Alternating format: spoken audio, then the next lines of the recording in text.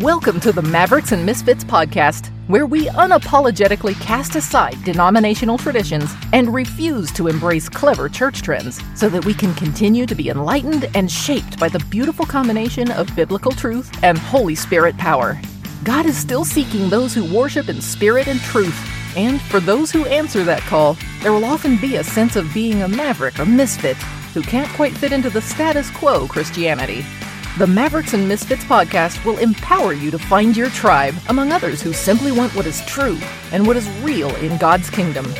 And now, let's join our host, a self-proclaimed church maverick and ministry misfit, Jeff Lyle. Welcome back to Mavericks and Misfits. Hey, everybody. We are neck deep in a series on the gifts of the Holy Spirit. It's a topic that almost all charismatics are interested in. And I'll risk it by saying I think some charismatics take it for granted because the gifts of the Spirit are precious. And if you happen to be of that segment of Christianity that doesn't consider itself charismatic, you would find the gifts probably a little controversial because you have been made aware over the years of how the gifts don't seem to play out as they did in Scripture. And you may have been taught from your earliest days of Christianity that the gifts are no longer valid. And we understand all of the controversy. We also understand the need for every single Christian to grow in biblical awareness and understanding of what these gifts are, why they are given, and how they are to be used. And so that's really my aim in these series of episodes on Mavericks and Misfits that are dealing with the gifts of the Holy Spirit. Now, if you have not listened to the previous broadcast, I'm going to encourage you to do that because we really need a well-rounded understanding of the gifts as a whole, not just our particular favorite gift or the gift that intrigues us the most or the one that we want to be able to debunk. We just need an understanding comprehensively of what the Bible says about the gifts of the Holy Spirit. You'll hear me use the term charisma or charismata, and that's simply the Greek terms that are typically used to describe the gifts of the Holy Spirit. The other Greek term is pneumatikos, which is a lesser used Greek term to describe gifts of the Spirit. But ultimately, these are gifts of grace. These are endowments from God the Spirit that every single Christian possesses. And the controversy, of course, is that many in the body of Christ today believe that the supernatural gifts have completely disappeared off the scene. And most of those people would say, but some of the other gifts are still in operations. And it's such an inconsistent approach to the doctrine of the gifts of the Holy Spirit to say, well, some exist, some don't, when quite frankly, we have no biblical grounds whatsoever to say any of them have passed off the scene. And if we are going to say that some of them passed off the scene, I think you have to say that all of them passed off the scene. And of course, I don't believe that at all. I don't believe the Bible teaches it, and I really don't believe that a careful, precise study of Scripture can lead anybody to the understanding that the gifts have ceased. And so I say, along with D.A. Carson, that those who believe in the cessation of the charismata will find no shelter in the Scriptures. That's one of my favorite quotes on this topic. Today, I want to talk to you about tongues in the gathered church at Corinth. Tongues in the gathered church at Corinth. Last time we talked about tongues in the book of Acts, and then we kind of got back into the book of 1 Corinthians chapters 12, 13, and 14, which really highlight the gifts of the Holy Spirit. And so I'm gonna focus on tongues today, and even more precisely focus on how tongues were used in the church at Corinth. And quite frankly, they weren't used altogether in accordance with the concept of maturity, wisdom, and love. And so Paul had to write some corrections. And I think we need to pay attention to the corrections that Paul wrote, and especially those of us that practice the gifts might consider ourselves charismatic. If you aren't afraid of that term or ashamed of it, I'm not ashamed of it. I've taken my lumps to be able to align with the gifts of the Holy Spirit. And so, I have no problem saying that I'm a charismatic Christian, but at the same time, I don't want all the baggage that goes along with that to be attributed to me, because I'm also a biblical Christian. I believe in the Word and the Spirit, not just the gifts. And so I want my pursuit of the gifts of the Spirit to be in accordance with the written Word of God. And for a lot of charismatics, they don't like that because they want to be able to swing from the chandeliers, use the gifts however they want to use them, and don't want anybody bringing any theological parameters to what they believe. And so I'm here as an equal opportunity offender. I can offend you if you're a cessationist. I can offend you if you're a charismatic. Go ahead and be offended, but just ask yourself, is what Jeff is saying from the scriptures true? And if it is true, then friends, you better get your life in line with it. Line up according to the Word of God, and it's the Word of God that is settled forever. The Word of God is the standard by which we will be evaluated at the end of the age. So Paul writes in 1 Corinthians chapter 14, he says in verse number 1, "Pursue love and earnestly desire the spiritual gifts, especially that you may prophesy. For one who speaks in a tongue," we're going to cover this verse, "one who speaks in a tongue speaks not to men, but to God. For no one understands him, but he utters mysteries in the Spirit. On the other hand, the one who prophesies speaks to people for their upbuilding and encouragement and consolation. The one who speaks in a tongue builds up himself, but the one who prophesies builds up the church." And then Paul gives this kind of grenade. He says, "I want you all to speak in tongues, but even more to prophesy. The one who prophesies is greater than the one who speaks in tongues, unless someone interprets, so that the church may be built up." Isn't that amazing? I'm going to highlight this again, that the most theologically, intellectually brilliant Christian that perhaps has ever lived was the Apostle Paul. And his theology was basically the foundational teaching of all of the New Testament. And the Apostle Paul, the intellectual, theological giant, says, "I want you all to speak in tongues." And he says a little bit later, "I speak in tongues more than all of you." So I love the beautiful approach that lets us know that you can be deeply theologically driven and speak in tongues and also participate in all of the other gifts. But we're talking about tongues today because that's the one that everybody loves to talk about. And so let's look at this. Let's just go through the Bible, man. Let's just get into the Word of God, and let's see if our views about the gift of tongues line up with what the scriptures say. And so let me give you this clarifying word about tongues. Now, when we're reading through these verses in 1 Corinthians, primarily in verse 14 or chapter 14, you find out that the purpose of tongues is carried out in the activity of prayer or praise, with singing and proclamation, with interpretation. Now, I have to slow down here because the first thing I want to go ahead and acknowledge, especially to those of you that are skeptical about the gift of tongues, I want to acknowledge something, that tongues are strange. I mean, let's just go ahead and talk about the elephant in the room. Tongues is kind of weird. Paul even kind of highlights it. When he says, "One who speaks in a tongue speaks not to men, for no one understands them, but he utters mysteries in the Spirit." Now, let's just get this straight.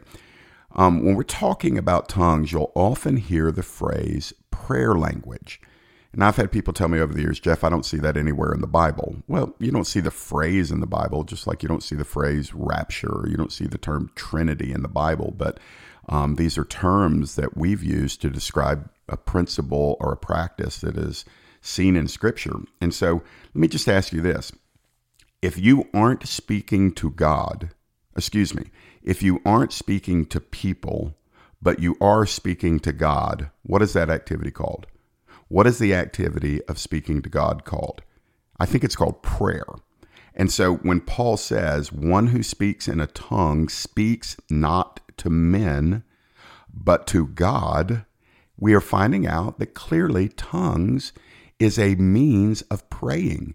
If you're speaking to God, but you're not speaking to people, you're praying. And so when we talk about prayer language, we're talking about praying in tongues. Now, I wouldn't die on this hill, but I am going to assert something. I believe that every Christian can pray in tongues. And the reason why I say that, recognizing that at the end of chapter number 14 in 1 Corinthians, Paul does ask some rhetorical questions. And one of them is, hey, is everybody going to speak in tongues? Actually, it's at the end of chapter number 12.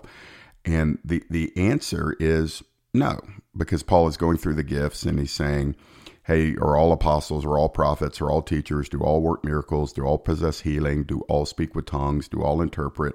And the implied answer is no.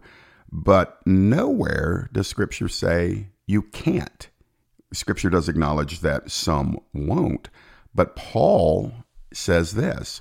Paul says that he wants everybody to speak in tongues. We'll talk about that in just a moment. I think that what Paul is referring to when he's saying that when people are praying in the Spirit and their mind is unfruitful, he's describing that activity of praying in tongues where your intellect does not know what's coming out of your mouth, but indeed you are speaking to God and not speaking to mankind, not speaking to other people. And so I think that we've got to kind of, in certain ways, loosen up in this area of putting such tight parameters on what tongues is and what tongues isn't. The bottom line is this: tongues are strange. You know, one of the things to remember is that Jesus Christ himself made a very dogmatic statement in Mark 16:17. And this is what Jesus said. Jesus said, "These signs will follow those who believe. In my name they'll cast out demons, and they will speak with new tongues. In my name they will cast out demons," not just the apostles, not just the prophets. Jesus says those who believe will cast out demons, and they will speak with tongues. So what I'm trying to do here is establish that when we're thinking about this gift of tongues, we're not thinking about some special group of elevated, super mature, super anointed Christians. The gift of tongues is to be incorporated in the lives of everyday, ordinary Christians. And one of the ways that we do this is this activity of praying or praising, because Paul speaks of praying in the Spirit. He speaks of singing in the Spirit. And we'll talk about that in a moment. But here's the thing to remember.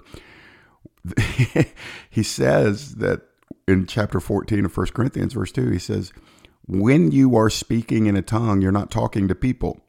So it's not meant to be an understandable, one-to-one communicative language process. It's supernatural. You're not speaking to people, you're speaking to God. What is speaking to God called? Speaking to God is praying. And so let's break it down and do the spiritual math here. He's saying that when you pray in the Spirit, or when you are speaking in tongues, you are not speaking to human beings, you are speaking to God. And what speaking to God is called prayer. So that's where we get the term prayer language. I was many years into the Lord before I ever prayed in tongues, and my experience was a sovereign ambush of the Holy Spirit in my office as a fundamentalist independent Baptist pastor who had only been around tongues once in his life, and that was when I was 9 years old. And so at this point, I was 32 years old. I was pastoring a Baptist church, and I get ambushed by the Holy Spirit, and I began to pray in tongues. And it had never happened to me before. Nobody coached me through it. Nobody showed me how to do it. I wasn't even asking for that particular gift. I was in a season of deep surrender and pursuit of the Lord. And the Lord gave me my prayer language. And so I would just like to say, I make a distinction between what I believe is available to every Christian, and that is praying in the Spirit, praying in tongues, versus the gift of tongues, which I believe the gift of tongues is a spiritual gift that some have and some don't. And I believe the gift of tongues is to be used in the corporate setting, and it is effective if there is an interpreter. And so I make a distinction between the gift of tongues, which is supposed to, with interpretation, build up the body of Christ, and I make a distinction between that and the praying in tongues, which is my own personal worship and prayer private language, which is not really to be exercised in a community setting. I'm not supposed to be, standing up and praying in tongues in the middle of a church service. Why? Well, I'm going to tell you about that in just a moment, so I'm getting ahead of myself. Matter of fact, let's just go there, because in chapter 14 of 1 Corinthians, in verse number 4, this is what the Bible says. The Bible says the one who speaks in tongues builds up himself. Now just stop right there. Tongues are speaking to God, praying to God in a language you do not know. And we'll talk about that in a moment, because a lot of people say, aha, I got you right there, Jeff, because tongues are always a known language, okay? Even if I give you that argument, which I don't, even if I give you that argument, I'm going to tell you there have been 20,000 plus, an estimated 20,000 plus languages or dialects in the recorded human history. 20,000. And then presently, there's just shy of 7,000 active known languages in our world today. Think about that, 7,000 known languages. And a lot of people say, I don't understand that gibberish. I don't understand that babble. That tongue stuff is not real. Really? Are you familiar with all 7,000 languages? Come on, let's get humble here.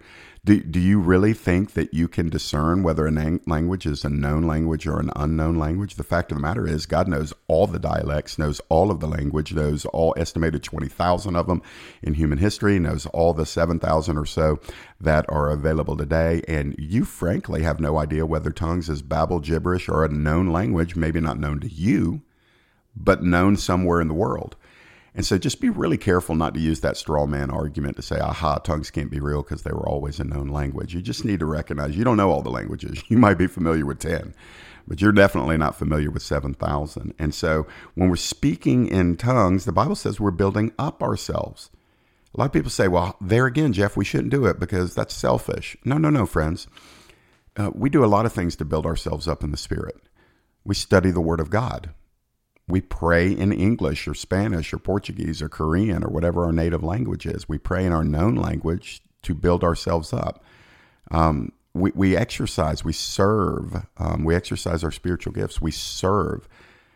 We attend church, we listen to preaching, we read books. We do all of these various things to build up ourselves in the faith. And the Bible says, this is your Bible, the Bible says praying in tongues builds you up. Now, a lot of people want to say, well, how? Because that doesn't make any sense to me. Well, that's okay. You don't have to understand everything to believe in something. You just have to look at the scripture and says the authoritative word of God says that praying in tongues builds up an individual. Therefore, it's a valid practice. It's a valid gift because it helps me in my walk with Jesus. A matter of fact, the book of Jude in verse number 20 alludes to this. It says, but you, beloved, building yourselves up in your most holy faith, praying in the Holy Spirit. And so I'm trying to establish here that we need to go low. We don't need to be exalting ourselves saying, I'm not going to practice, believe, or sign off on anything I don't understand. Because frankly, my point that I'm trying to make here, it's a long point, but tongues are strange. You're not going to understand it. If you have to understand everything before you believe in it, then you're not going to believe in much because we're talking about God. We're talking about deep mysteries. Remember what the word says. The word says that the one who speaks in a tongue utters mysteries in the Spirit. And so there is a mysterious, unknowable element to it. And the pursuit is childlike. You know, children enjoy a lot of stuff that they don't understand. And when we kind of approach the kingdom in this post-enlightenment arrogance that says I have to understand or explain or control everything before I will give myself to it, that's not childlike faith. And so childlike faith says, I really don't understand this, but the Bible says it's actually good for my soul, so I'm going to pursue this and ask God to release this in me because I want to speak to the Lord in every way possible to speak to the Lord. And one of these ways is this mysterious activity of tongues. By the way, just for a little additional emphasis, for those of you that believe tongues must be a known language, please remember in 1 Corinthians 14:2, it says, when somebody speaks in a tongue, no one understands him, but he utters mysteries in the Spirit. Nobody understands them. That right there lets us know that tongues don't have to be a known language. If nobody understands him, that means the language is not known to man. So that old cessationist argument that I used to have that tongues must be a known language, the scriptures themselves don't support that. Especially when you get into chapter 13, it speaks of the tongues of angels. And so we'll talk about that a little bit more in probably a different episode. But let me just ask you, can you consider that you may not be as strong in the faith, as strong as your walk with Jesus, as strong in spiritual warfare, as strong in your resistance against temptation, simply because you've never considered that you need to be praying in tongues? Think about that. If the Bible says praying in tongues builds you up spiritually and builds you up in your most holy faith, and you refuse to pray in tongues or you don't believe in praying in tongues, then maybe you're cutting yourself off from a supernatural spiritual strength given by the Holy Spirit only through the means of praying in tongues. And nobody wants to do that. Nobody wants to be weaker than we need to be. Nobody wants to be more susceptible to temptation or attack. We want to be strong. And so Paul teaches that tongues are valuable. Back in 1 Corinthians 14 and verse number 5, Paul just makes this blunt statement. It's not controversial. It's not hard to understand. He says, I want you all to speak in tongues. Now, friends, let's just go there. Paul says, I want you all to speak in tongues. So at the very least, we take that statement and we say, tongues must be valuable. If the Apostle Paul wants all Christians at Corinth to speak in tongues, it must be a good thing. And Paul would later say in chapter 14, verse 18, I thank God that I speak in tongues more than all of you. It's kind of a bold statement. But Paul is a tongue-talking Christian. And nobody can accuse him of being intellectually or theologically immature. Nobody can accuse him of being a flaky, wacko Christian. Paul said, tongues are valuable because I want all Christians at Corinth to speak in them. And I would believe that because that is important to the Christians at Corinth, it's important to us too. And then Paul says of himself, I speak in tongues all the time. I speak in tongues more than all of you. So very quickly here, I think it's good for you and I to notate that all are encouraged towards speaking in tongues and prophecy. Nobody's encouraged away from these two gifts. Please hear me on that. In the modern day, the cessationist movement, people are told not to speak in tongues, not to consider speaking in tongues, not to pursue speaking in tongues. And the Bible actually says tongues are very valuable. Pursue spiritual gifts, among which is the gift of tongues. So I want to say to my cessationist friends, I appreciate all of you. I used to be among your tribe. I have a high regard for the Word of God, and it is my high regard for the Word of God that led me to the place where I affirmed the gifts in spite of the traditional teaching of cessationists. I was taught these gifts are gone. These gifts are not available. And yet when you start looking at the Scriptures and just let the Scriptures speak, don't read them through your Baptist or your Presbyterian or your cessationist lens. Just read the Scriptures as they are written. And what Paul leaves us with is this understanding, hey, Christian, you are to pursue all of the spiritual gifts, especially prophecy, and nowhere are we told to run away from the spiritual gifts. And yet cessationism is a man-made doctrine that tells us the gifts are not available, and even in some circles goes to such lengths to say those that practice the gifts, especially tongues, are actually under demonic control. You guys that are charismatics that are listening, you may not know that large segments, I learned this as a Baptist, I was taught and really had it pounded into me that those that are speaking in tongues when they're doing it are under the control of a demon. That the demon moves into the belly where all of the nerve endings that control the actual physical tongue, they're housed somewhere in the gut. And that a demon will enter in through your stomach and start pulling on, isn't that silly? Pulling on those nerves, and you will be under the control of a demonic entity. And the evidence of that is if you speak in tongues. Friends, I just want to say that's heresy. It's wrong. And that's an extreme view, but it's also wrong for us to say that tongues are not available today, they're not important today, and that it's all nonsense. And so as we're wrapping up here in these last few moments, I'm going to give kind of a segue into our next episode, because I do want to say, especially to my charismatic friends, that we need to recognize that there are limitations on the gift of tongues. And let me give you the first one right here. Tongues are limited in the sense that they don't build up other people unless there is an interpreter. Paul says in 1 Corinthians 14:5 that the one who prophesies is greater than the one who speaks in tongues unless someone interprets so that the church may be built up. So hear me on this. When Paul is expressing his counsel in 1 Corinthians 12, 13, and 14 about the spiritual gifts, he's telling people, please remember, Christians at Corinth, the gifts are meant to build up other people primarily. They're ministry gifts. And tongues has a private use that builds up the individual speaking in tongues or praying in tongues or singing in tongues. There's nothing wrong with that. there is a private, personal use for tongues that is only intended to build up the person who is speaking mysteries in the Spirit. Paul said, when I pray in tongues, I pray without understanding. Please don't forget that. I hadn't mentioned that earlier, but it's a good time to mention it. That Paul says, when I am praying in tongues, I don't understand what's coming out of my mouth. And so in his private prayer time, as he's building himself up in his most holy faith, as he is speaking in tongues more than anybody spoke in tongues at Corinth, as he is recognizing the value of tongues by saying, I want you all to speak in tongues, Paul is saying, when I'm doing it, I don't understand what's coming out of my mouth. Isn't that funny? That this amazing, incredible gift that the giant intellectual Paul, who had been caught up to the third heaven, who had seen Jesus Christ with visual eyes, resurrected, who had experienced a massive calling to advance the gospel of the Gentiles, who was the architect of the majority of the doctrine in the New Testament, this theological giant says, yeah, when I'm praying in tongues, I have no idea what I'm saying. And yet nowhere did he say, but, I'm a little too sophisticated for that. I'm a little too intellectually brilliant for that. I'm a little too educated for that. Paul just said, no, I want you to continue to speak in tongues. And by the way, when you do, please know that I speak in tongues more than all of you. And so it removes the argument that it's childish to speak in tongues, that it's babbling and it's gibberish.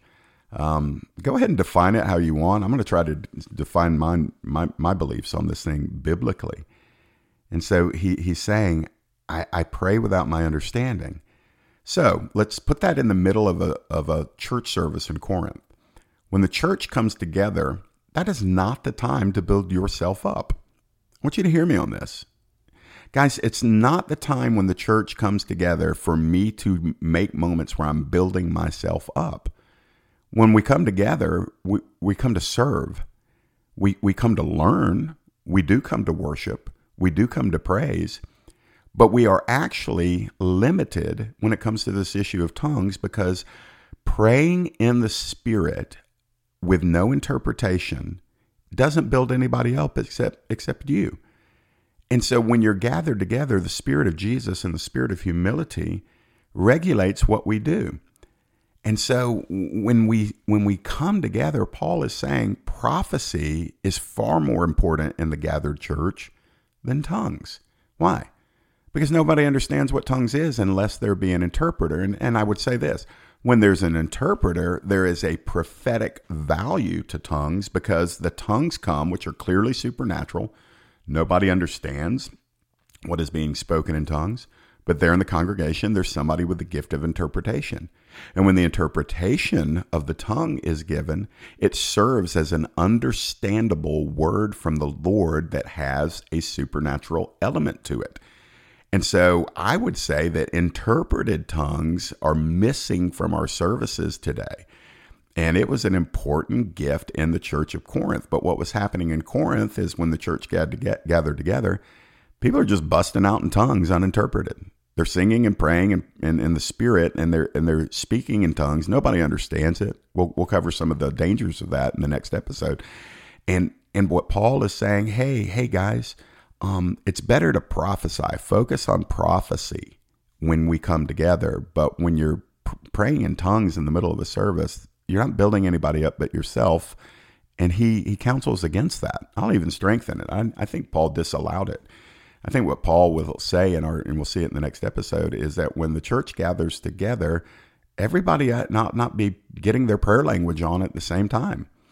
And surely nobody should just stand up and start belting out in tongues in the middle of a service. And apparently that was happening in the church of Corinth, to where Paul had to say, hey, let me tell y'all how to use tongues when you're gathered together. So to all my charismatic brothers and sisters, I would just say, hey, let's be mature with this thing. Let's regard the Word of God. And I know how fashionable and normal and comfortable it is for our church services where, in a spirit of worship, in a spirit of even warfare sometimes, somebody will stand up and grab the mic and say, all right, everybody, right now, pray in the Spirit. And I'll just say that I've never felt led to do that. And the reason why I've never felt led to do that is because I do believe that it violates the scriptural guardrails for how to use the gift of tongues in the corporate setting. Now, pray in the Spirit uninterpreted all you want with, your private pursuit of the Lord. And I'll just say this. I do pray in tongues privately when our church is gathered, but I do it to where nobody can hear it. Because I don't want to be a distraction. I don't want to cause a stumbling block for those that are unbelievers. We'll talk about that principle in the next episode. And so I'm all for praying in the Spirit and under my breath or in a very quiet way, or even with my hands in front of my mouth when we're gathered together. I sing in the Spirit. I pray in the Spirit. But I don't want my voice to be louder. I don't want to draw attention to myself. And I don't want to waste a time where I can build somebody else up. I don't want to waste that time building myself up when the church is gathered, because that makes me more important than them, and that's foreign to the Spirit of Christ. So I hope this has been challenging for you today. I hope that you'll consider it. We're going to come back in yet another episode just on the gift of tongues. That'll be the next episode. And so I hope you'll continue to tune into the Mavericks and Misfits podcast. By the way, as we approach a new year, I want to encourage you to consider getting a copy of my book, Figuring It Out As I Go. You can get that on our umbrella website, which is called transformingtruth.org. Just click bookstore and you can find the book, Figuring It Out As I Go. And I go into great detail about my own experience about being baptized sovereignly by the Holy Spirit and speaking in tongues for the very first time. There's also some accounts in there about me battling demons before I was saved, and then a lot of input about the gifts of the Spirit and how that fleshes out in the corporate body. I think Figuring It Out As I Go will be a great help to you. I encourage you to get a copy. There's also another book in there that I wrote a chapter in as a kind of a composite, a collaboration with many other Christian authors and leaders, Bill Johnson, John Arnott, Randy Clark, Todd Smith of the North Georgia Revival. Todd actually put this book together, and I got to write a chapter in there. And so that book is called Igniting Revival Fires. It's also available at jefflyle.com or transformingtruth.org. So check it out. Continue to help us get the word out about Mavericks and Misfits. We believe that the teaching of the Word of God is one of the highlights of what the Lord's doing in this next season. There's going to be a revival of the Word. We're getting into chaotic times, and when chaos hits, we need anchors and we need to be grounded in the Word. And so I'm believing that teaching the Word of God is going to have a primary spot in what God does next in this upcoming year. So help people know about Mavericks and Misfits. Share it on your social media. Rate and review us. Please subscribe to it. Help us get the word out. It's not about me. It's not about our ministry. It is about the truth of the Word of God. And Mavericks and Misfits is a podcast that is simply geared towards talking about things in the kingdom and also things in the culture. And we believe it'll help anybody that'll listen to it, including those that are not yet believers. So my time's gone. God bless you. Tune in next episode. It'll be released in a couple days. We'll see you. God bless. Have you gotten a copy of Jeff's book? His autobiography, titled Figuring It Out As I Go, shares Jeff's journey from being abandoned at childhood to journeying through the maze of addiction as a teen and young adult, into his supernatural deliverance at the age of 24, and then into the fascinating pilgrimage into the depths of the Holy Spirit. Order your copy today at jefflyle.com or anywhere online where you buy books. You can also hear Jeff narrate the book by ordering an audio copy of Figuring It Out As I Go at audible.com.